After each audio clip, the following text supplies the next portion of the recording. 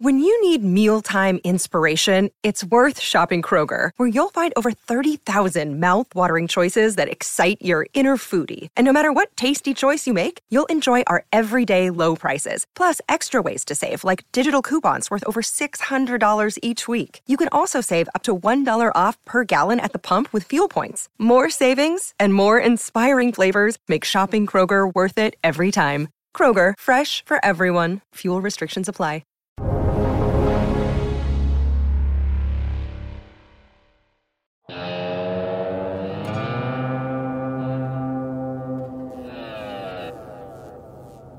Welcome to the Real Vision Daily Briefing for Monday, July 12th. I'm Samuel Burke, joined by my fellow host, Ash Bennington, and backed by very popular demand from the audience and from the host is Darius Dale, founder and CEO of 42 Macro. Darius, we'll get to your questions and answers in just a second, but we just want to give you a little preview of what we're going to put to you today and really the stories percolating that fit into the bigger picture that we always look at on the daily briefing. So for me, Ash, it's definitely been the soaring expectations of inflation, not from the New York Fed, but from the New York Fed survey. Consumers are thinking about housing, prices, wages. They see all of that going up as employment goes down.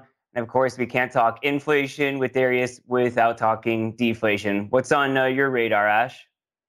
Yeah, I'm looking at U.S. equity indices, S&P 500 once again at all-time intraday highs. This is ahead of economic data, especially the CPI and PPI data that's coming out tomorrow and Wednesday, and also Q2 earnings season, Samuel.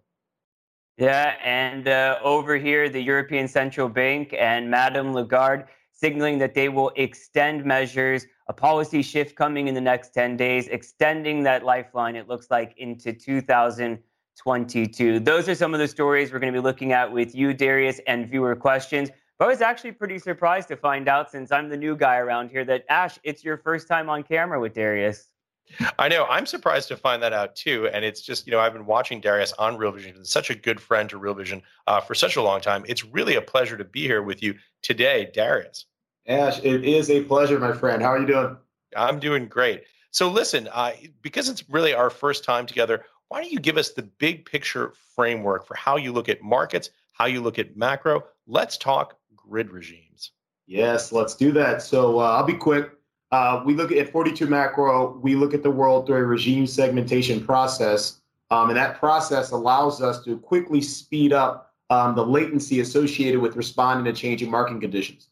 Historically speaking, asset markets have the most dispersion amongst asset markets, both within asset classes and across asset classes, tends to occur around what we call grid regime cycles, which are themselves based on the rates of change of growth and inflation in the economy. There are four regimes. G stands for Goldilocks, that's for growth's accelerating and inflation's decelerating. R stands for reflation, that's where both growth and inflation are accelerating simultaneously. I stands for inflation, that's growth down, inflation up. And then D stands for deflation, that's where both growth and inflation are decelerating simultaneously.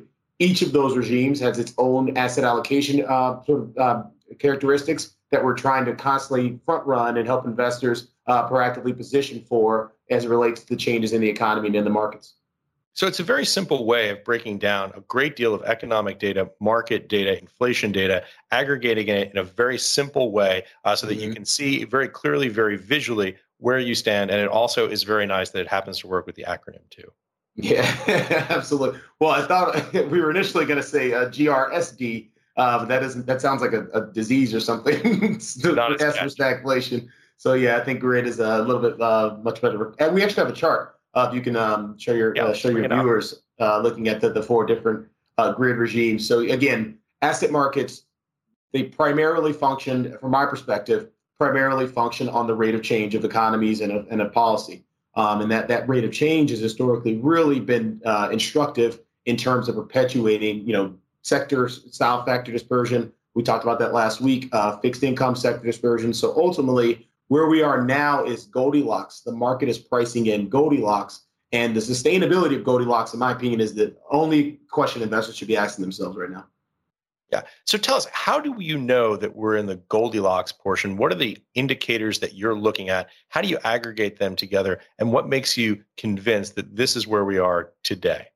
Yeah, so I actually have a second chart, our market regime probability. So at 42 Macro, we run what we call our global macro risk matrix. It's looking at 42 different core asset market indicators and scoring them based on their historical relationships to those grid regimes. And ultimately, the modal outcome, i.e., the regime that has the highest score at any point in time, is said to be the dominant market regime. And currently, Goldilocks has been the dominant market regime for a little over a month now. And in fact, I would argue it's pretty clear at this point when you look at the sector and style factor leadership within the equity market is clearly shifted towards tech, disinflationary digital economy names have really outperformed. I think Apple and Amazon are contributing over a third of the overall index gain for the month of July alone. So it's pretty clear that we've lost a lot of breadth associated with the former regime, which was reflation, and all the commodity and real economy exposures that outperformed in that regime. And now we're obviously pricing in something a little different. Yeah. Go ahead, Samuel. No, I'm just curious, Darius. I was thinking when we had Peter Boockvar on last week, when he was making such a strong case for inflation. And so I obviously put some of what you've been talking about in terms of deflation to him. And he was just saying, look, a lot of people who are talking about deflation, they're looking at the copper and lumber that you and Jack and I were talking about last week and said, we're being very selective if we think that's deflation. I'm wondering what you would say in response to that. Yeah, no, Peter's a good investor. I don't disagree that others are being selective. When I say deflation, our models have the U.S. CPI peaking or having peaked in the month of May. We could obviously have forecast error there tomorrow's report. But the reality is, as you project out a year forward in time, it's very likely that we see persistent disinflation from either May or June. And that's what I mean. We're talking about this from a forward-looking perspective, i.e., what grid regime is the economy heading into, not the one that's obviously being observed by the data or by the New York Fed survey that you highlighted earlier. Well, I actually want to jump into that because I'm curious to know how you factor that type of information in. Obviously, that's consumer information. There's a lot of talk in the media about inflation, a lot of talk in markets about inflation. So I'm wondering if you see that as kind of a circle where somebody says something and then somebody else repeats it, or if you really factor that in terms of consumers are on the ground, they're feeling that price crunch. My dad was just talking to me about getting chlorine for the pool, returning the chlorine because the price has come down so much. So what do you make of these numbers? I mean, if we just go over a few of them, we have home price acceleration expected to continue at 6.2% annually. Again, this is what consumers are expecting. Workers seeing earnings rise by 2.6%, and expectations that unemployment rate will be higher expectations that unemployment rate will be higher in a year fell to 30.7%, the lowest in history. So consumers with their ear to the ground or their ear to the media?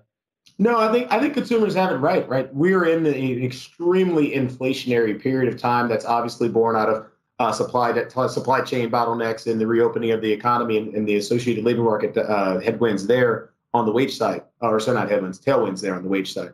However, when you look forward, this is the peak, the month of June, the month of May, the month of July. This was always going to be the peak month of inflation fears associated with the base effects of last year's inflation move.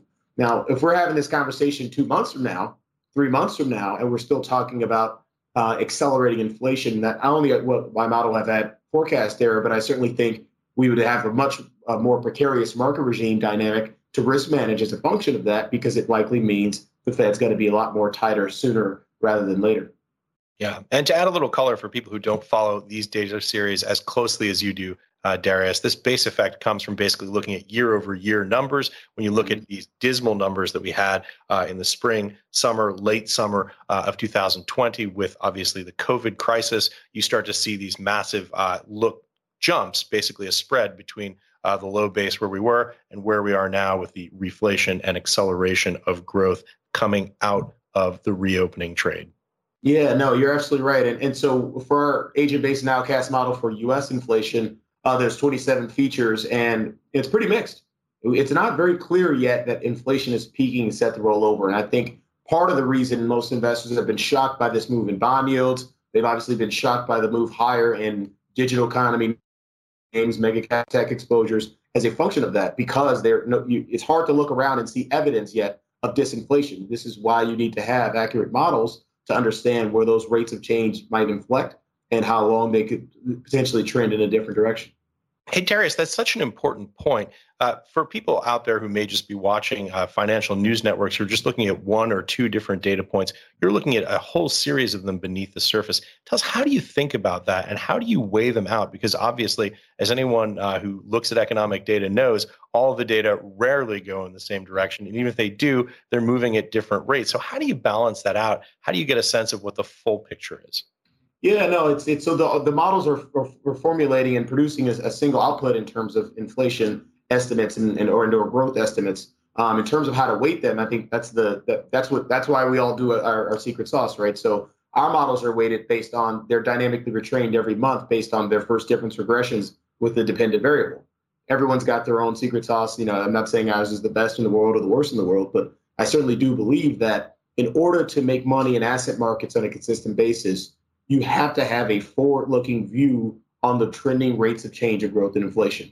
Whether or not you have great models to do that yourself or you pay for a service like mine to do that, either way, there's a million ways to skin a cat, but you certainly have to have a view on where growth and inflation are headed if you want to do this well consistently across cycles. You're a podcast listener, and this is a podcast ad. Reach great listeners like yourself with podcast advertising from Libsyn Ads. Choose from hundreds of top podcasts offering host endorsements, or run a reproduced ad like this one across thousands of shows to reach your target audience with Libsyn Ads. Go to libsynads.com now. That's LIBSYN ads.com. And when you saw the market today, I mean, we're hitting record highs intraday at least. And when you know that there's this blockbuster earnings reports that are expected to start tomorrow, actually, with the banks. But I think a lot of people are really looking more at what the forward guidance is. How do you factor that in? Yeah, no, I think the forward guidance is likely to be positive. I mean, you still have pretty robust growth projected for the back half of the year. We'll be decelerating. Obviously, the second quarter will likely be the peak year-over-year rate of change for pretty much every statistic in the economy. We're comping up against a shutdown economy, so that's pretty easy to figure that out. But on a forward-looking basis, I think investors are going to want color on margins. I have the monopsonies that have really started to dominate American economies and American society. Have they been able to continue that pricing power and really benefit from a bottom line perspective? I think the answer is yes. I think if you look at the chart of Nike, for instance, we have that for you guys as well. That chart is, if you look at it on a weekly candle basis, it's gapped higher 4 consecutive weeks after its earnings announcement a few weeks ago. I mean, or gapped higher into it and in 3 weeks afterwards. And so to me, it's telling you that even for a company as massive and widely followed as Nike, investors were dead wrong on not only the earnings growth rates, but also the likely sustainability of margins heading into the back half of the year and into next year. So I think we've always thought the earnings season would likely be a very positive catalyst for the stock market. And this is going back to the middle of last year. Nobody knows how to model down 9% GDP to up 12. Like, it's never happened before. So how do you have any idea how to flow that through a P&L statement? And the reality is it's more likely that investors are a little too conservative, particularly after some of the volatility we've seen in inflation names. Yeah. So I'm curious, you mentioned earlier, we were talking a little bit about, the tech sector. We were talking a little bit about some of the commodities. I'm curious, when you think about this, obviously, if you look at a long-term chart since the reopening began for the S&P 500, for example, it's just up and to the right. But when you look at the market segmentation, it's interesting. Obviously, there's been this sort of back and forth ping pong between growth to value, value to growth, back and forth. I'm curious, do the grids play a role in predicting sectors on the equity side as well?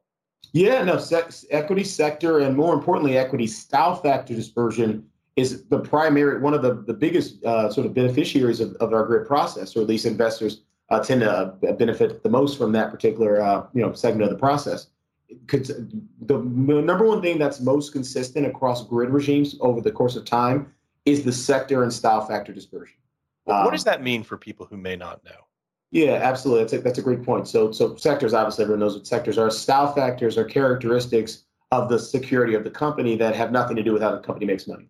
So we could talk about growth or value, large cap stocks, small cap stocks. It's those sort of secondary characteristics that tend to force different securities to be lumped in together and traded in certain baskets. And so When you think about dispersion, defensive sectors tend to be more defensive when you're in one of the negative grid regimes from a growth perspective, i.e. deflation or inflation. And then you typically have outperformance of cyclical sectors, higher beta sectors, smaller cap sectors when you're one of the two positive regimes. But this transition from reflation to Goldilocks was especially important for investors to understand because the positioning associated with the mega cap thing type names and those types of exposures had come way down. And so this transition to Goldilocks catalyzed a short squeeze in a lot of these exposures that we're obviously seeing unwind itself over the past few weeks. So that's basically the move, from a high growth, high inflation environment to a moderating inflation, high growth environment. Mm-hmm. Absolutely. And again, the positioning certainly matters there as well. And another thing on positioning, actually, so I tend to believe that Goldilocks has the ability to survive into the early to mid part of August at the earliest as a function of obviously Fed policy. It's unlikely we see enough data that really catalyzes that kind of risk off sentiment amongst investors from a growth perspective. But you have something like positioning. Deutsche Bank put out a report this morning saying that systematic equity strategies, i.e. rules-based, quantitatively oriented, systematic investors, their positioning is markedly lagged discretionary managers, people who make decisions on a fundamental basis. They're in the 94th percentile discretionary, whereas systematic investors are only in the 78th percentile. It's very likely we have to catch that cohort of investors up before we see a real meaningful market event to the downside. I want to just switch gears for a little bit, Darius. I mean, we talked last week about the ECB suddenly saying inflation target doesn't have to be under 2%. We can overshoot it. Then we had interesting comments come out today from Christine Lagarde saying that in the next 10 days, we should expect a policy shift and somewhat signaling without many details that some of this life support, these measures will be kept on board into 2022, the bond buying program. So I'm just curious, do you see that as divergent from what's happening in the United States? Yeah, yes, but increasingly less so. I've always thought that, again, we could be proven very wrong in this tomorrow, but I've always thought that Jay Powell and his characterization of transitory price pressures is accurate.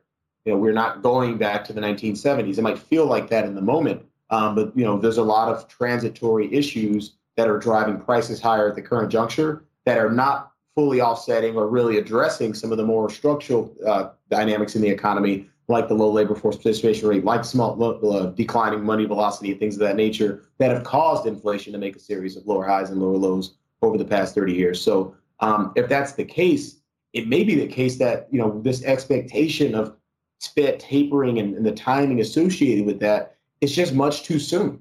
I mean, as we've seen with the Delta variant, we've seen with some of the economic data like the ISM services, we're not quite where we need to be yet. And I have to keep reminding people that we're still in recession. There's still an earnings recession, or it's about to end, obviously, in Q2. But there's all these dynamics in the economy that would seem to support, with the exception of inflation, obviously, that would seem to support a Fed that should be comfortable maintaining its pace of asset purchase at least for another few months. Yeah. So, go ahead, Ash. Please. No, I was going to jump into viewer questions, but I think you want to follow up with Darius and what he just said. So go ahead. Yeah, I'm just curious about what some of those other indicators are that you're looking at from the Fed. To be clear, I don't think the Fed really understands what they're looking at. Not to be disparaging, right. It's just that they have a new framework of analyzing labor market dynamics that, quite frankly, has not been real well defined yet. And so I think we're all kind of, with the blindfold on, trying to, feel our way through the dark associated with, okay, what the heck does substantial further progress even mean? Right. I pretty much know that when the employment survey shows an increase in unemployment, we went from 9.3 million to 9.4 million, that's clearly not substantial further progress. So I think we know what it doesn't. I think we know what it isn't, but what is it? And that to me is that's why I think markets have been so on edge of late, particularly coming out of the June 15, 16 FOMC, dot plot revision, the hawkish dot plot revision, because I think investors got put on notice that, okay, maybe the punch bowl is clearly going to get taken away at some point. Maybe that taking away of the punch bowl is a Q3 catalyst. But again, I look around at our labor market statistics that are feeding into our agent-based nowcast models for U.S. growth, and the reality is, I don't personally see it.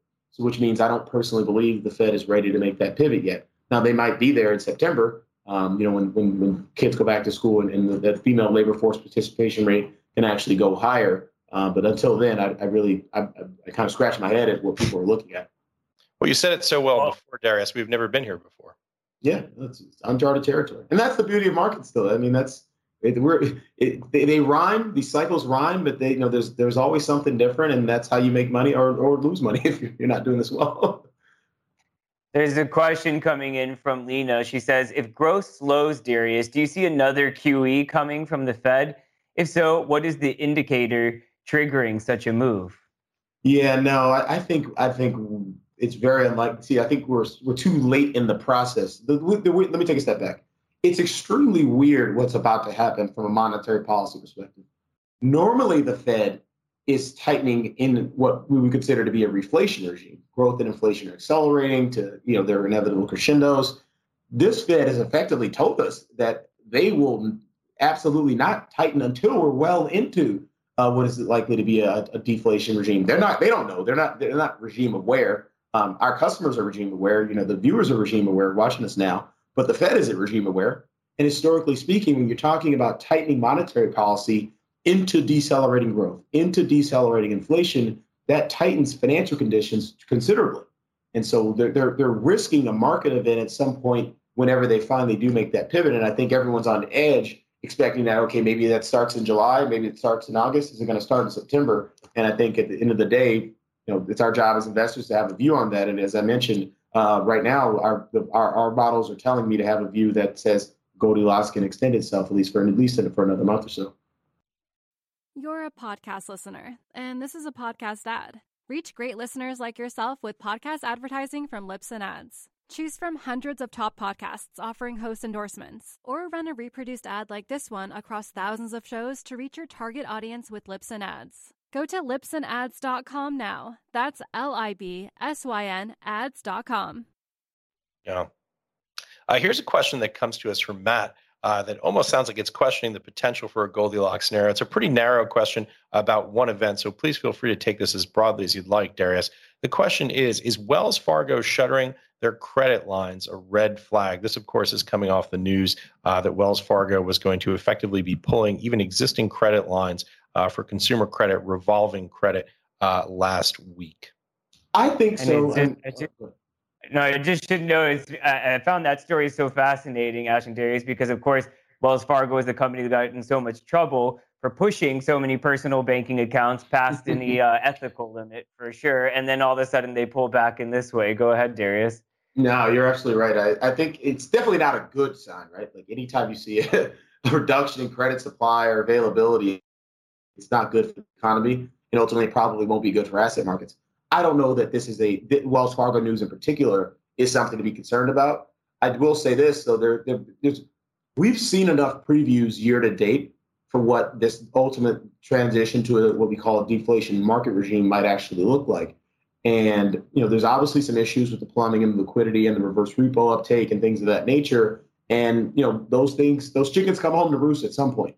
And it's unlikely that they come home to roost when you're talking about heading into a really positive earnings season where companies are beating revenue estimates by 4.5%, or they're beating earnings estimates by 15, 16, 17%. So, but once you get beyond those positive catalysts, then I think you really start to worry. The markets will likely start to worry, because then the one thing that markets have had in terms of the win at the sales is growth and inflation are, when they accelerate together like that, it's a panacea for a lot of things. It covers up a lot of ills. But when you start to decelerate and growth is more scarce, there's less money to go around and less capital to service debt to go around in the economy. That's when things really start to become an issue.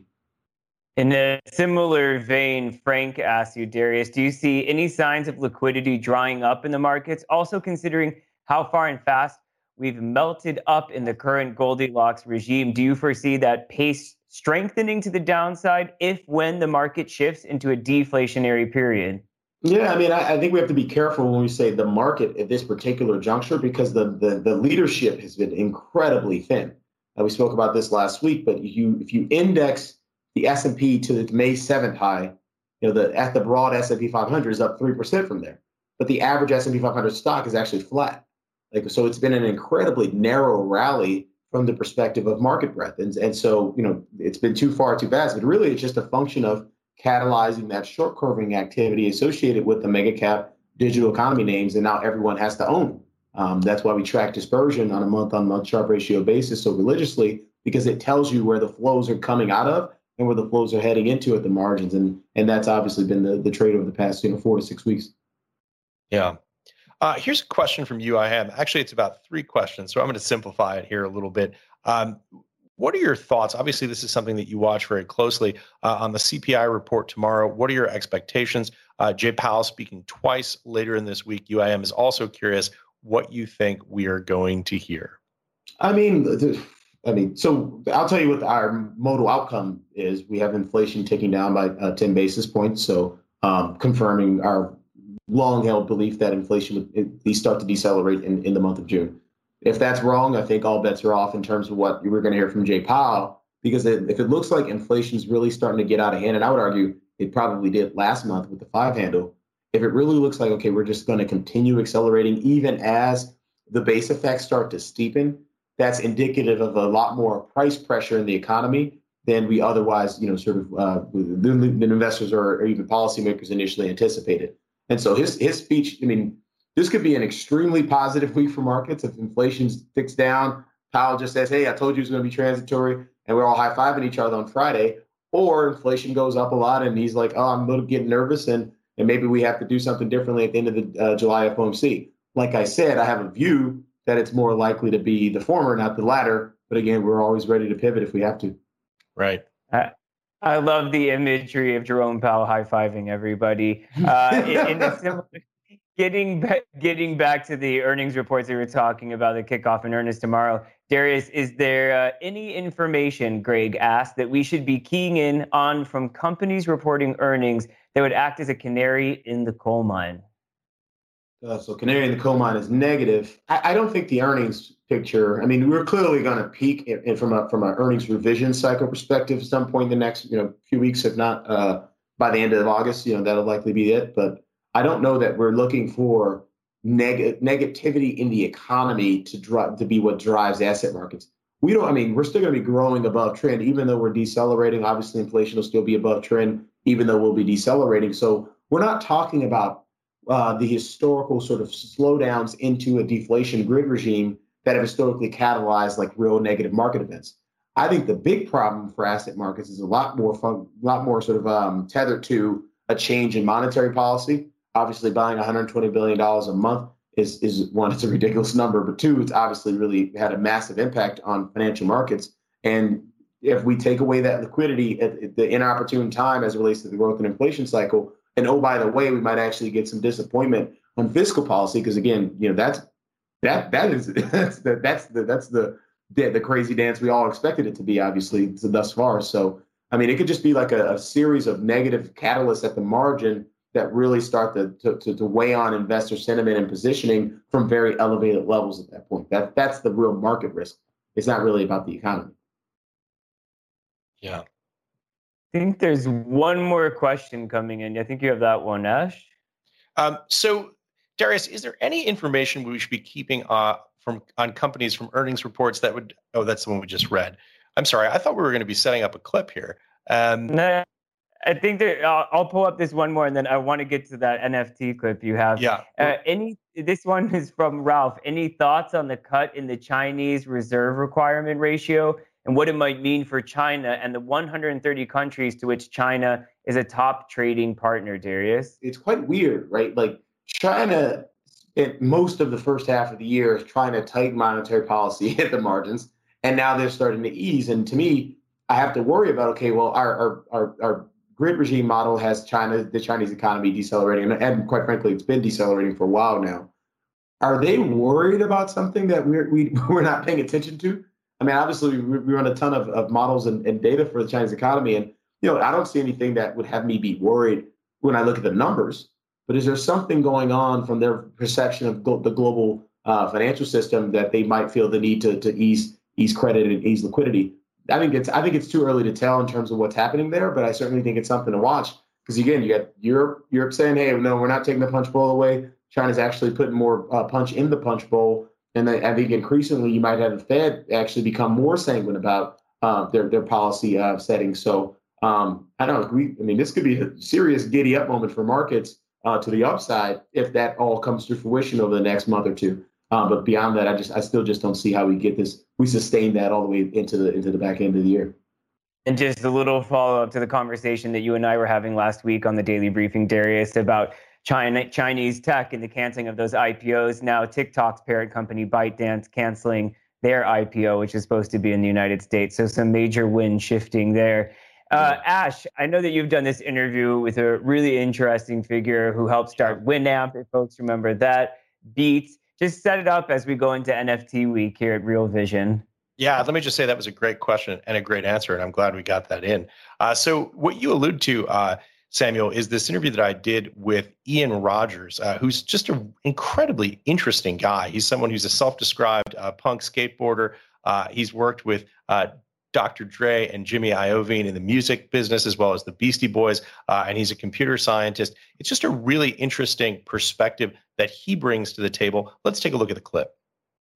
I love our Web 2 devices, but I will not use them to protect Web 3 value. That is like simply what it comes down to. Well, that phrase right there really represents the key sort of paradigm shift that we're making here from a world in which if someone hacks into my Chase bank account, there's an 800 number that I can call and they can give me my money back.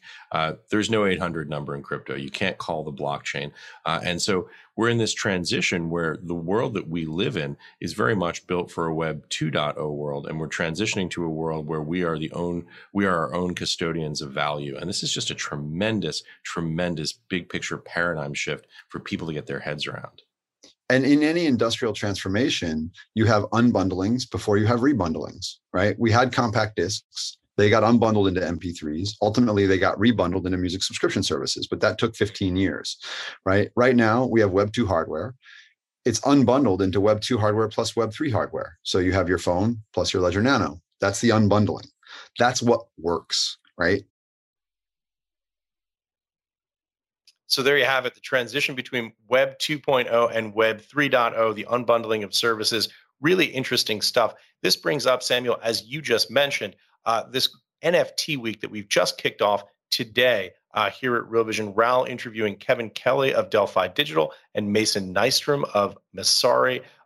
Great content. If you're a subscriber to Real Vision, check it out. If you're not already a subscriber, please take a look at Real Vision Crypto so you can get this and other great content coming out of Real Vision Crypto. Samuel? We'll be watching that. A lot of people tuning in on realvision.com and the Real Vision app. Darius Dale, thank you for joining us again. We're going to be seeing a lot more of you here. So it was really great that Ash got you to lay out your philosophy and your format for looking at the market. So we'll see you again later in the week. And Ash, great to be back on camera with you this week. Great to be back with both of you. Thanks. Thanks, guys. And we'll see you tomorrow right here on the Daily Briefing.